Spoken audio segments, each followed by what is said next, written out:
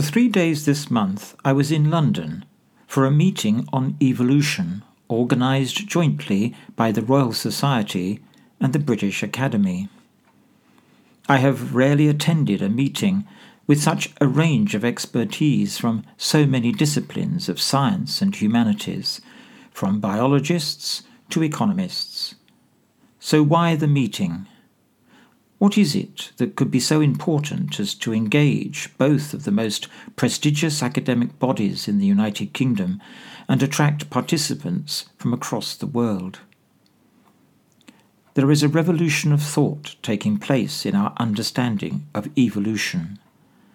It is moving us away from a gene-centred determinist view of our lives and replacing it with an open system view where many factors influence evolution, including culture and environment, in a dynamic interaction with organisms. At essence, it abandons the rigid and sterile view of the genome as the causative agent, with random mutations leading to a gradual change. So what is wrong with the gene-centred view? The gene-centred view holds to the belief that there is a one-way flow of information from genes to the organism. Or as Richard Dawkins put it in his book, The Selfish Gene, genes are controlling us, body and mind. It set up a dogma for which there was insufficient evidence, that the genome was somehow isolated from the organism, a control system, and like a blind pilot in a cockpit. I say that this view of genes is sterile because it fails to answer some of the key questions about adaptations and about change in response to environmental pressure. Such change is not adequately explained by a gene-controlled view of organisms.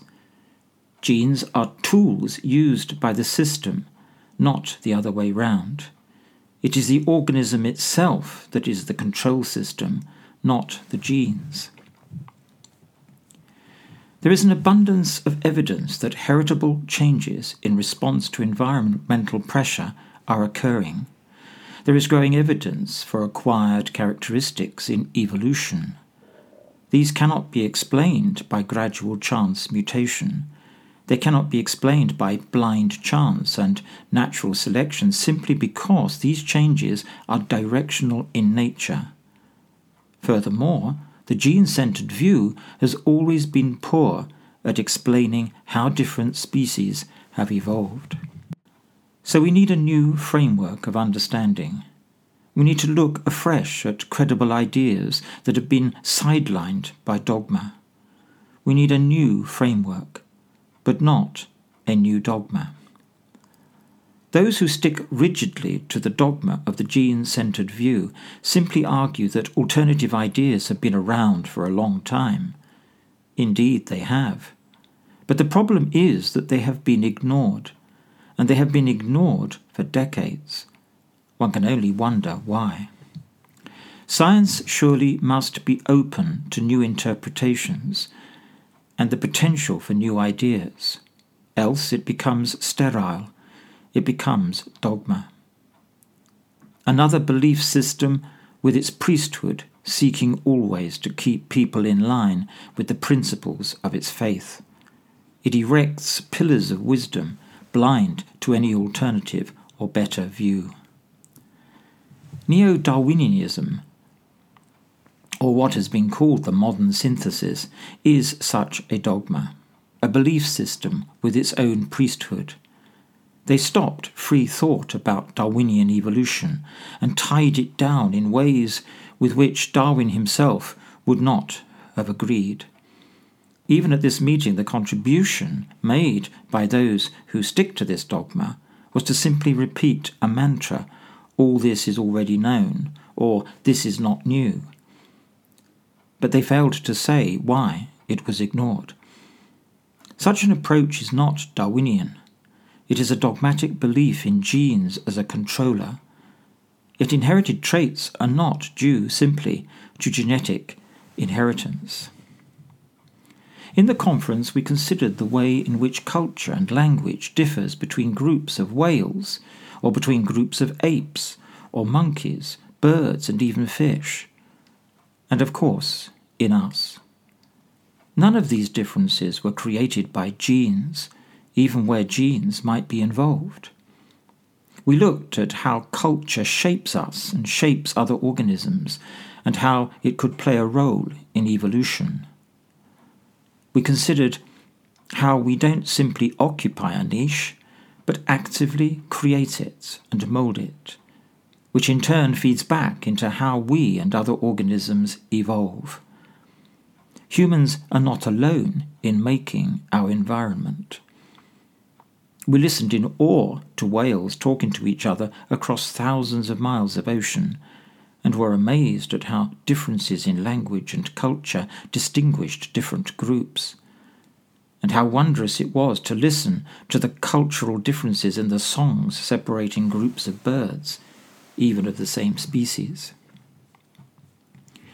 We considered how genes can be shared across organisms living symbiotically or parasitically, and at how such interaction could act as a driver of evolution.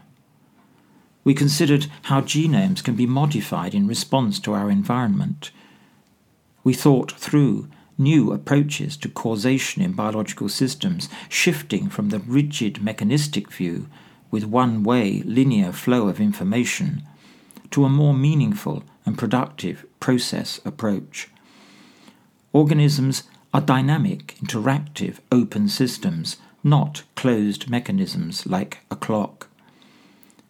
There is no privileged level of causation. Life is a dynamic, interactive system maintaining integrity, not a rigid, determined box.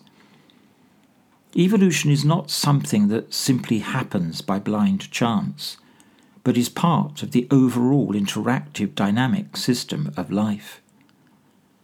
Our concept of evolution is changing. It is itself evolving. It needs a new framework. But this cannot be fixed by tinkering with the gene-centered dogma. The new framework does exist, if only we would open our eyes to it. But it is a framework which sees a multifaceted evolutionary process and not a single cause. Evolution cannot be understood through narrow demarcations of scientific discipline. It is too important to leave to evolutionary biologists. We need a broad, cross-disciplinary understanding. But above all, we need open minds.